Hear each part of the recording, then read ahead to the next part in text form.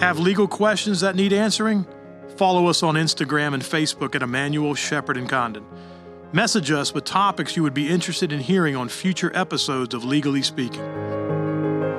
Today we're going to be talking about understanding the consequences of a DUI. I'm Melissa Dandridge with Emmanuel Shepherd and Condon, and sitting with me is attorney Galen Novotny. Galen, tell us a little bit about yourself and your practice. Certainly. Thank you, Melissa. I certainly appreciate the opportunity to be here. Like as Melissa said, my name is Galen Novotny. I've been practicing law here in Pensacola since 2000. I got licensed by the Florida Bar in early 2000. I've started working at a small firm. I was with that firm for 5 years, and then I was a sole practitioner for the next 10 years. And then in January 2016, I accepted an opportunity to move my solo practice over to Emmanuel Shepherd and Condon, where I continue to practice in three main areas, which is criminal defense, family law, and then also in workers' compensation. Today, we're here to talk about the criminal defense area of my practice, which I've practiced in all different areas of cases in criminal law, but primarily my practice has recently evolved into the areas of DUI. And certainly, I think we want to talk about what those consequences are and what you should or should not know about what a DUI is. One of the first things I kind of want to talk about, though, is what the role of an attorney, or specifically a criminal defense attorney, plays in our justice system. Oftentimes, attorney might get a question, well, how can you, represent somebody that's accused of a crime, or what if you even think they're guilty and can you still represent them? Well, I think if you ask any criminal defense attorney, they would readily tell you that they believe their role is very important. There's really three aspects of it. There's certainly going to be the state attorney's office role that prosecutes the crime. There's going to be the judge or the jury that makes ultimate decisions regarding facts. And then there's going to be, hopefully, for that individual that's accused of a crime, he's going to have a representative or an attorney who is on his side looking out for his interests. Certainly when it comes to representing people with crimes, I don't think criminal defense attorneys look at their role as, hey, I'm going to try to get someone out of trouble or get them off the hook or get them to, avoid responsibility for their actions. I think our primary role is to make sure that individual gets what's called their, substantive and procedural due process, which means they get their fair day in court.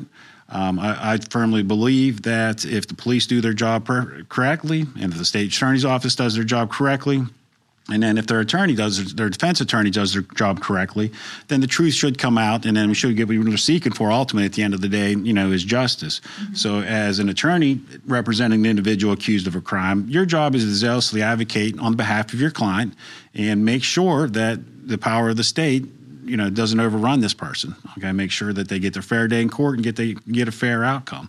So it's certainly an important role to play, especially what our main topic here, is DUIs.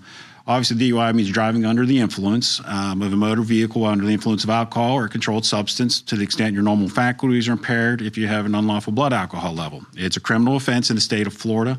The DUI laws have evolved a lot over the last 30-plus years. I don't think any DUI attorney thinks that it's a minor or not a serious thing.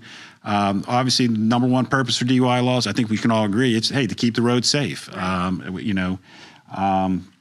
I'm sure everybody knows somebody that their life's been tragically affected by a drunk driver. And so I don't look at it as my role as, hey, getting drunk drivers off out of trouble or keeping them on the road. But we do want to make sure that they do get their fair day in court and make sure that if they did make a mistake, that, they have that opportunity to make amends for that mistake. If there is a punishment, that they'll serve that punishment, that appropriate punishment, and then hopefully move on and move forward with their lives. Right. So obviously our goal is not to make the roads dangerous by keeping drunk drivers on the road. But what we do want to know is make sure the system's fair for everybody. DUI is kind of a unique crime to the extent of a little bit different than your average criminal cases. One thing, the elements of a DUI, the two main elements are driving or being in actual physical control of a motor vehicle. And then the second one being under the influence of alcohol or drugs to the extent your normal faculties are impaired. So what that means is it's not illegal per se to drink and drive. It does mean if you had one beer and you're driving a car, you're per se committing a criminal offense. Now, I think everybody agrees, and the best advice, and I guess I should say this from the beginning, is if someone asks me, hey, what's the best way to beat a DUI? And that's certainly don't get one. Don't get arrested. Don't drink and drive. Don't mix those two activities. But they are two legal activities, and even when you mix them, they're still necessarily legal up until a certain point. And that's where I think where DUI attorneys try to focus in on at that point of that question of impairment or why it rises to the level of whether it's a criminal offense. So that's certainly what we focus in on and making sure that, is certainly a client, biggest thing with, DUIs is that they have serious consequences, and there's consequences that are in there for a reason, because we're here ultimately at the end of the day, keeping our roads safer. But there's certainly, going to be direct criminal consequences that come out of a criminal conviction. We can talk about those in a little bit, but there's also collateral consequences. And what I mean by those is certainly the criminal court's going to issue a punishment and require you to do certain things and pay fines and costs. But collateral consequences often come outside the judicial system, and that usually involves people's employment, their professional status, if they're licensed. I've certainly had plenty of clients that got arrested for a DUI on a Saturday night, and by Monday morning they were terminated from their employment. There's a lot of reasons for that. Oftentimes, especially if your employment requires you to operate a motor vehicle for that employer, more likely than not, their insurer or their employer is not going to be able to keep you on driving one of their vehicles if you have a DUI conviction. So those collateral consequences can kick in. Anybody with a professional license. The Florida bar certainly would get involved. Obviously, like if I was arrested for DUI, most people's employers would get involved. If you have a professional license where you've got to report to any licensing board, so we're talking insurance agents, lawyers, doctors, nurses, teachers, all these things, they certainly can affect that. So we certainly want to make sure that before someone has life-changing effects, from a DUI conviction, that one, they're properly convicted of the DUI. Okay, so that's the main rule. And again, I guess you can't stress that enough, is my number one advice to beat a DUI is don't drink and drive. Especially today, there's so many options that are available to you. 5-10 years ago, Uber was, ride sharing, different forms of that weren't as readily and convenient. Fortunately, here in Pensacola, you have Uber, you certainly have Lyft. Yeah, and there's also taxis and things of that nature. Certainly get into some areas where those aren't as convenient, but it's certainly going to be a lot cheaper to avoid the DUI is the best advice we can have.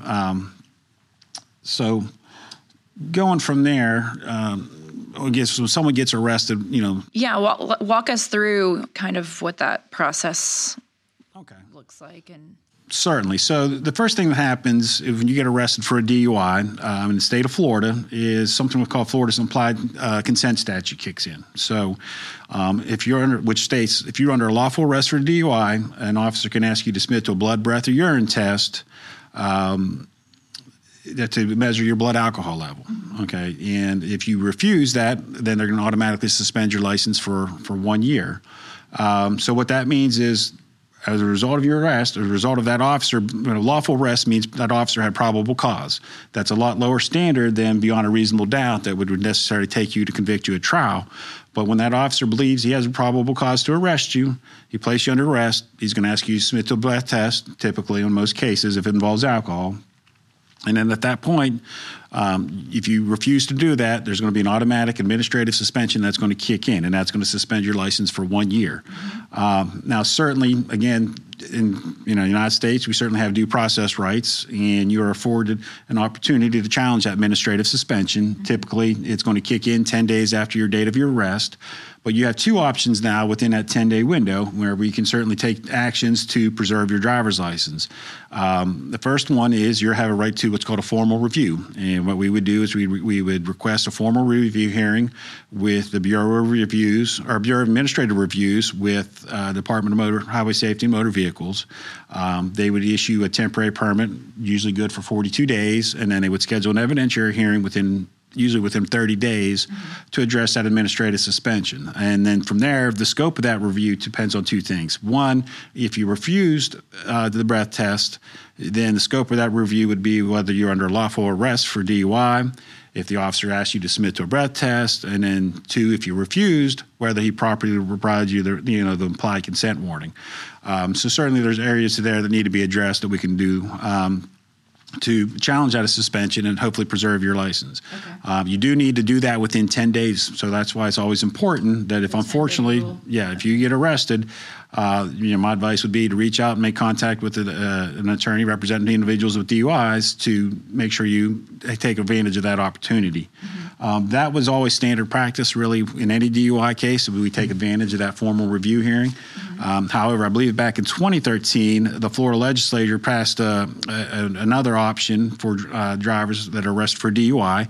And this involves if you had no prior alcohol suspensions, which means you've never been previously arrested for a DUI usually.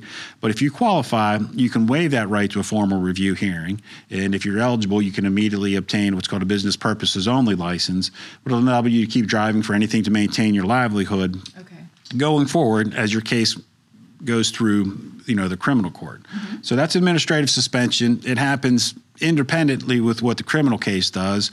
Necessarily that outcome in the formal administrative review process doesn't necessarily affect what happens, in the criminal case.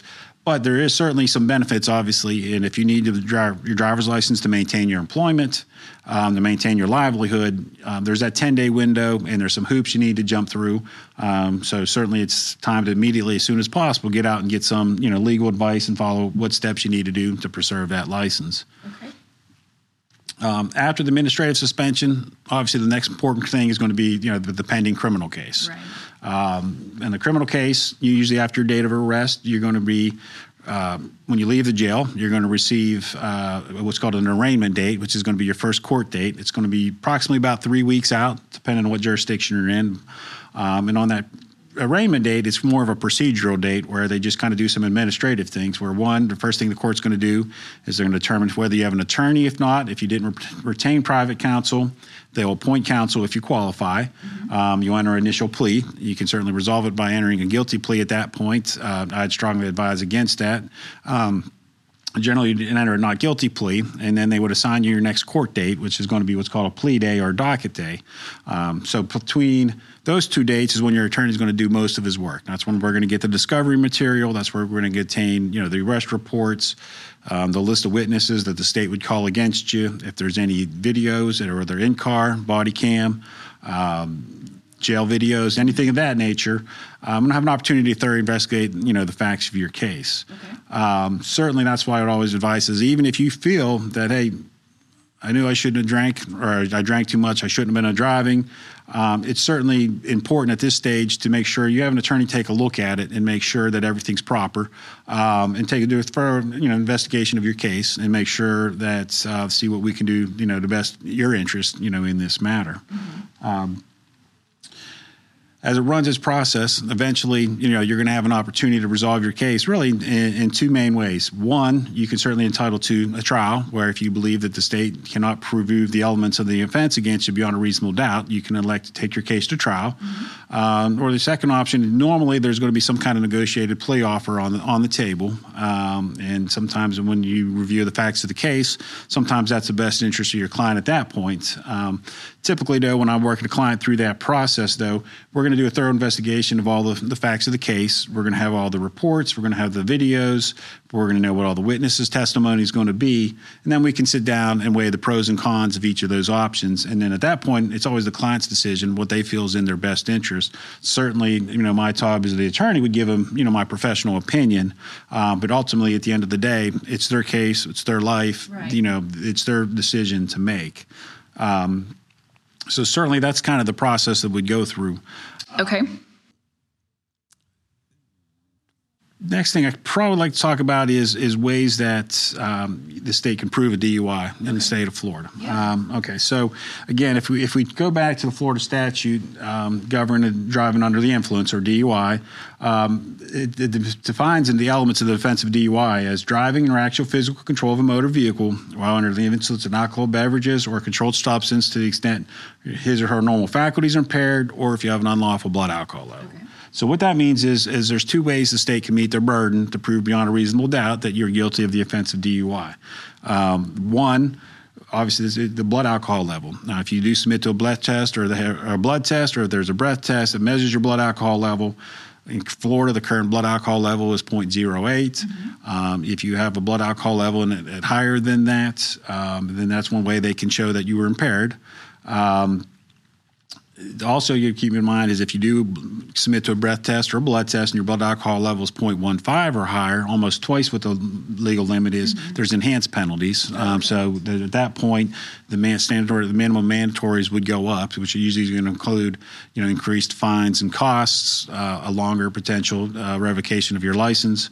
You're going to make what's called the ignition interlock device is going to be mandatory. We'll talk about those things, but the other way is whether if you don't submit to a breath test or if the state does not have that evidence to use against you, is whether they can show through the testimony or the evidence that your normal faculties are impaired.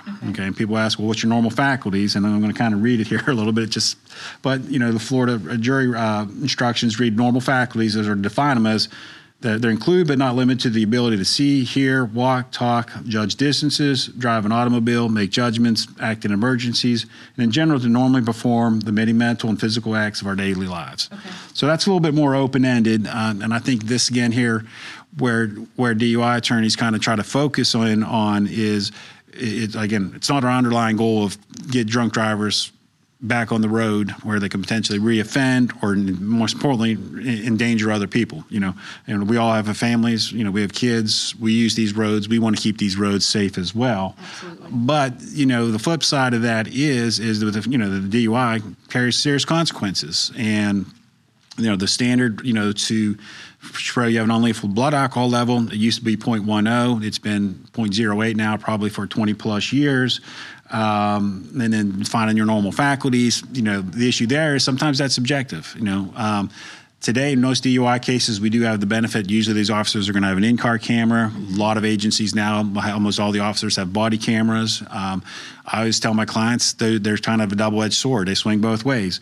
The good thing about them is that sometimes, hey, you're going to be able to see exactly what it is. So it's just not the testimony of one person's, their subjective view of what happened on that date or what they personally saw or what they recollect. We can always go back to the video and say, hey, this is what the video shows. And you can, make your own personal, judge with the video for yourself. The flip side of that is more often, not more often, but certainly plenty of times, if someone's arrested for a DUI, they are impaired. And the video is clearly going to show that. And it's certainly going to help the state make their case or prove their burden. So the videos go both ways, but at least it gives everybody an opportunity to go back and say, hey, this is, have a better idea of judging for themselves or trust their own eyes, of what happened there. The question for, I think DUI attorneys, though, is, those cases of clear impairment, hey, there's no question this person shouldn't be driving. Often at that point, after we, explore all the facts of the case, if the evidence is there, it's like, hey, it looks like the states can make their burden there, we might switch to plan B of damage control and say, all right, well, you probably don't have a defense to the DUI, but let's navigate this through the system so that certainly you can make amends, take responsibility for your actions, but also learn from this mistake and give an opportunity to move forward with your life. Right. And that's certainly where I think defense attorneys want to come in and make sure that someone just doesn't get steamrolled with a criminal offense. And then it's on the record permanently under the DUI statute in the state of Florida. If you're convicted, if you're found guilty, or if you enter a plea to it, by law, the court has to adjudicate you guilty. And what that means is the court's going to formally find you guilty or formally convict you of the offense, which means that offense is going to be on your record forever. There's no way to seal it, expunge it, get it off your record. Doesn't matter if you're 16 or if you're 75. If you're convicted of a DUI in the state of Florida, that charge is going to be there forever. And again, oftentimes, if you have your standard first offense DUI, there's no accident, there's no injuries. The statutory penalties are referred to as mandatory minimums. Normally, I tell people, look, hey, it's going to be expensive. You're certainly going to have some restrictions on your liberty. You're certainly about a minimum going to be on probation. Right. You could face jail time, but typically at first offense, you're going to have probation. From there, there's going to be a list of itemized or enumerated penalties in the statute or requirements that you're going to have to do. That's going to do probation. It's going to call what's called the completion of a DUI school. It's going to take a substance abuse evaluation, any treatment they recommend. You're going to have to attend drunk driving impact panels presented by Mothers Against Drunk Driving. Mm-hmm. You're going to have to do community service. There's going to be a vehicle impound. There's going to be a revocation of your license for 6 to 12 months. In all those statutes, sometimes clients say, well, what's all that for? Or is it just a money-making scheme for the state? Because it's all user-funded. I said, from the date of your arrest all the way through the process, it's going to cost you. Okay, so if you remember, hey, if that cab or that Uber or that Lyft drive, or if they just stayed home, it's going to cost you maybe $20, $30. A DUI is going to be into the thousands pretty quick. I mean, you're going to have to post bond to get out of jail. More likely than not, your vehicle is going to be towed, and you're going to have to pay to get it out of impound. The DUI school costs over $300 for first offender DUI school. When you do the substance abuse evaluation, if they recommend any treatment, and if they say, well, we're going to require you to do 10 or 15 sessions of treatment, you're going to have to pay each for those individual sessions. So from the beginning, it gets expensive, and it gets expensive very fast. And on top of that, you'll have those collateral consequences of, hey, it might affect my employment. Certainly going to affect your insurance is going to come back. Your insurance rates, you can expect them to go up.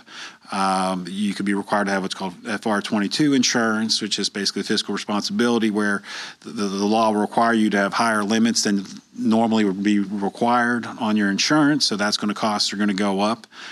So it's certainly, you run into some stiff penalties pretty quick, even if it's a first offense. So going back to, the two ways to prove it, when we talk about normal faculties, and that's where, when you have those serious consequences, right. Well, that's when we want to make sure that the state can meet their burden, because normal faculties, those are somewhat subjective, and what one person might feel is someone's been impaired, and someone might not agree. In law, and you learn in law school early, the phrase "reasonable minds could differ," and certainly that's the case we would be presenting to the jury. Is that hey, especially with the videos, to the extent of, hey, we can present the video and tell them, hey, you can trust your eyes to the extent of, does this person look impaired, other than just the word of the arresting officer. So the main thing here, again, with the DUI cases is to make sure someone gets their procedural and their substantive due process, which means we're going to make sure they get their fair day in court. We're going to make sure the burden's on the state to prove beyond a reasonable doubt. Some people might think that's unfair, but that's what our Constitution requires. That's the way our system's set up. It's an adversarial system where the burden is on the state to, if they make an allegation of criminal conduct, that they've got to prove each of the elements, of that criminal offense beyond a reasonable doubt. And unless the jury's convinced beyond up to an exclusion of every reasonable doubt, then by law they should come back with a not guilty verdict. And then, like we talked a little bit about, the statutory penalties, that run into those enumerated penalties. I always tell, clients, or when I'm doing a consultation, that, especially a first offense, it doesn't matter if it was you, me, the mayor, the governor, the president. You get a DUI conviction in Florida, and by law, the judge has to give you the same mandatory minimum sentence. They could certainly increase it if the factors of your case warrants it, but by law, they have to do that.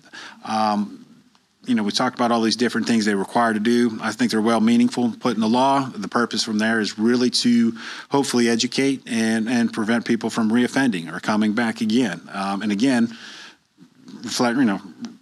pivoting back to what's the purpose of DUI laws, at the end of the day, it's to keep unsafe drivers off the road and protect our public. And I don't think anybody disagrees with that, okay?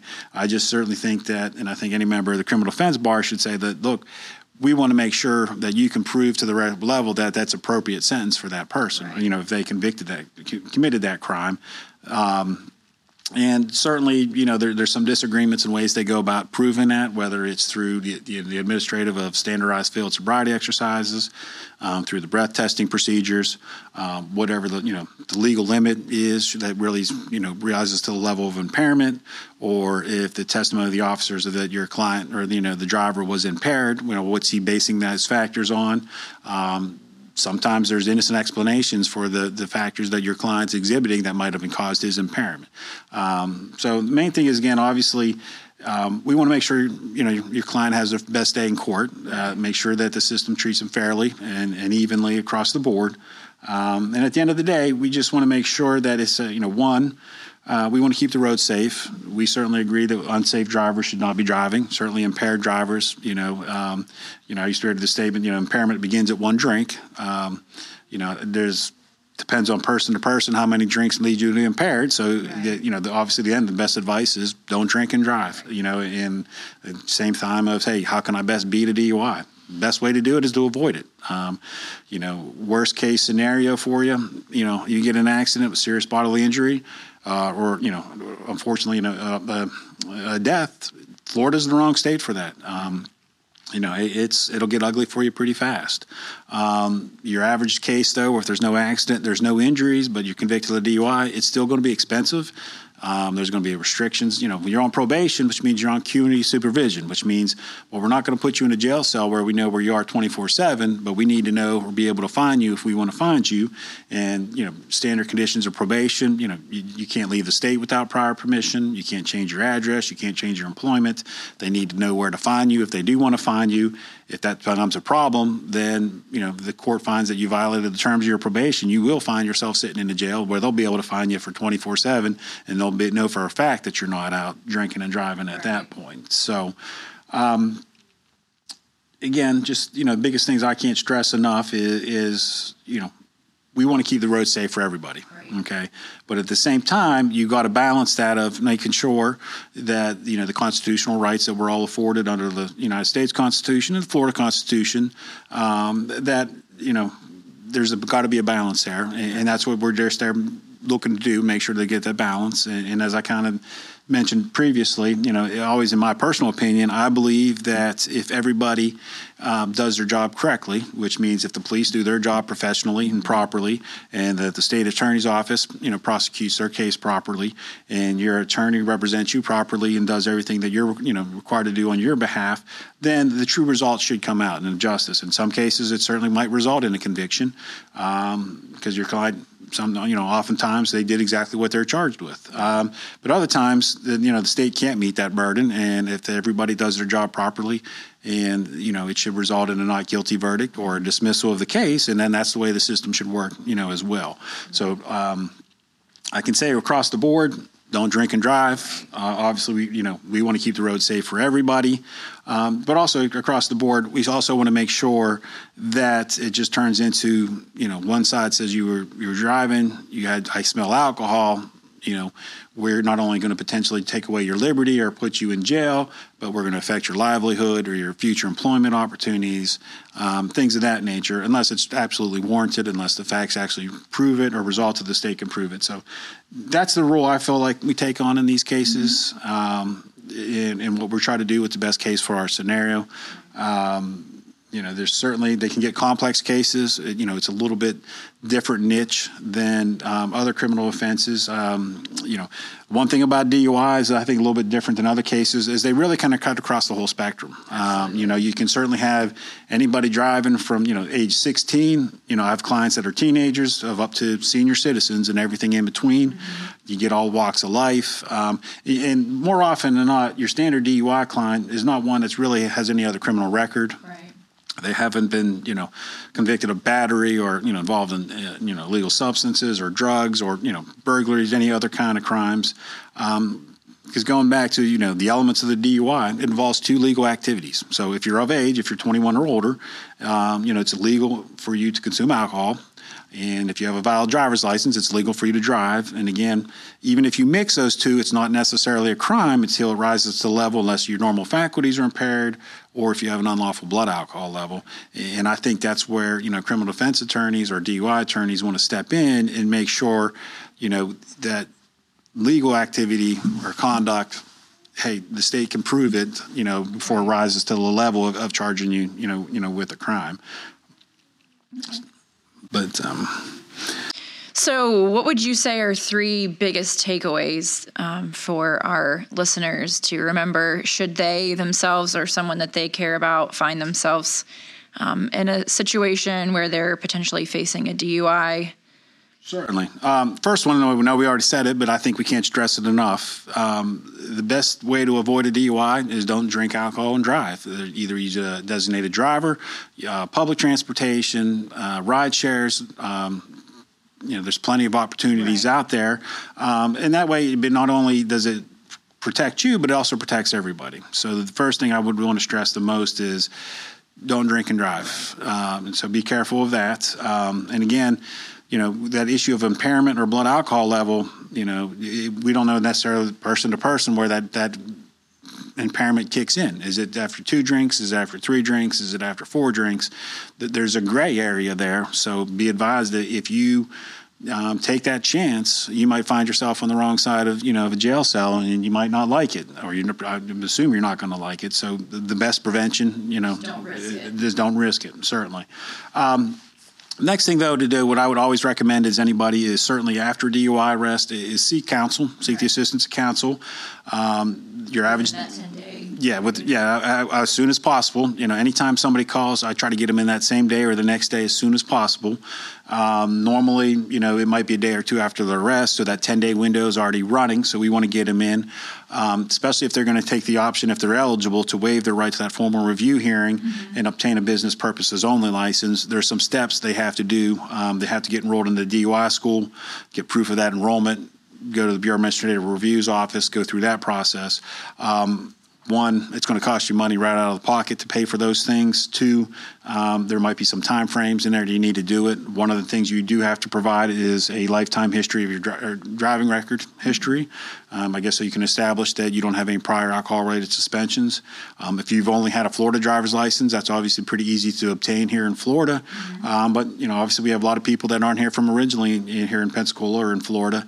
And if you've had driver's license in other states or more than one states, oftentimes that's a problem getting that within that 10-day window of getting those records from, whatever the DMV from that appropriate state. So the biggest thing is, hey, get in to talk to an attorney. Certainly give us a call. Be more than happy to always do a free consultation on the DUIs. That way we can get a copy of the arrest report, sit down, size up the situation, as well as explain, this process. And it kind of gets convoluted a little bit. So, hey, here's what you need to know about the administrative suspension. Here's what your options are, whether it's elect to have a formal review, whether you elect to waive that right to formal review, get a business purposes only license. And then there you're going to switch the second side of your DUI arrest, or the consequence of your DUI arrest is going to be that pending criminal case. And then we can talk about what you should or shouldn't do, and then what your options are, and take it from there. Third main takeaway I would think is, it's important in these things. The DUI can have lifetime consequences, okay? We talked about those direct criminal consequences. I could rattle off for you if it's a first, a second, or a third offense, and a DUI is an enhanceable offense. What that means is that the penalties, the mandatory penalties, they get increased each time. So if you have a first offense, here's the mandatory penalties, which doesn't require any mandatory jail time. If you get a second offense within 5 years of that first, you're looking at a mandatory minimum at least 10 days in jail time on top of all the other penalties. If you get a third one within 10 years of your second one, then it becomes a felony. You can get a minimum of 30 years up to a maximum of 5 years in state prison. So those penalties, they can go up pretty quick. So you need to be, advisable of that. 2, you need to make sure that you get the best representation. That way you can make informed decisions. Like I said, sometimes when we work up a case, we investigate it from, the initial arrest all the way through the full processing, do a thorough investigation of the facts of the case, explore any legal challenges to the arrest, to the investigation, to the breath testing procedures, things of that nature. Sometimes the elements, the state's going to be able to meet their burden, and that way we can go from there to looking for the best outcome, for your client. And again, there's direct and those indirect, or those collateral consequences, and that's where it's also more important that, hey, normally I would tell a client, hey, it's a first offense, there was no accident, thank God no one was injured, right. Definitely thank God no one was killed. They're certainly going to be expensive. There's going to be some restrictions. You're going to have some things to go through, but we can get you through this, process. Mm-hmm. But some things we can't affect, again, is those collateral consequences, and they could be lifetime. So if it affects your employment, it affects your career opportunities, it's always going to be on your record. You can't have it sealed or you can't have it expunged. Most criminal offenses, if you have no prior criminal history, ultimately sometimes the state will give you an option to go through what's called a diversionary program, where if you successfully complete the program, they'll drop the charges. Currently, that option is not normally available to us here in Northwest Florida on a DUI case. So even if it's your first offense, and I have clients come in all the time, say, look, I'm 65 years old, never been in trouble a day in my life, I've got a clean history, can't they give me any consideration for that? And I said, well, unfortunately, if they can meet their burden, that's their job. And if they can show that on that date that you were arrested, that you committed all the elements of the offense, then it's their job to prosecute you on that charge. And everybody's got a story, everybody's got a background. Hey, this is why I shouldn't get convicted or not. But at the end of the day, they're going to treat you just as like everybody else. And so it's certainly important that we avoid those long-term consequences. Like I said, people get arrested on Saturday. They've been terminated by their employment on Monday. It can affect their employment consequences, can affect their scholarships. It can affect their education opportunities. You got individuals, if it's on your background and we can't get it off, if you get convicted of that DUI, it's going to be on your record permanently. So then, you get situations where individuals, hey, I got this great job, with this construction company. Fortunately, they do a lot of their work on the base, and I can't pass a background check to get on one of the military bases, and then they lose their employment. So a lot of times those consequences you might not really know or be aware of them. But yeah, and so we certainly want to explore that. Like I said, we want to make sure you get your fair day in court. We want to make sure you get your substantive and procedural due process. We want to make sure your rights are protected, and that we balance that with the state's interest of keeping the roads safe for everybody, and that's ultimately our goal. And hopefully at some point, if we can educate your clients so that they don't come back and be a repeat, back in this situation again, and hopefully, that happens. Right. Well, this has been extremely informative and helpful, and I think a lot of pieces of information that most people don't really know or understand, just the magnitude of the consequences in so many different areas of your life. So thanks for sitting with me today. Is there anything else you'd like to share before we wrap this up? No, I would just say my advice for anybody, whether it was, a loved one of mine, I would certainly say, it's serious consequences with these cases. And you certainly need somebody on your side to take an independent look at it and to explore all of your options and hopefully get you the best outcome. I hope you're not arrested for DUI. I hope you certainly don't get in an accident or injure anybody. But unfortunately, if you do find yourself arrested with that, please contact me or contact Emanuel Shepard and Condon. We always do a free consultation. It's confidential. We'll explore your options, and then we can explain what we can do for you, as well as the costs, things of that nature, and then you can make some informed decisions from go there. So, unfortunately, if you are arrested, I would greatly appreciate an opportunity to meet with you and see what we can do to help you out. Very good. So if you're looking for more information about Galen's practice or understanding even more the complexities and consequences of a DUI, you can visit PensacolaLawyer.com or give us a call at 850-433-6581. Thanks so much, Galen, and I appreciate you sitting with me today.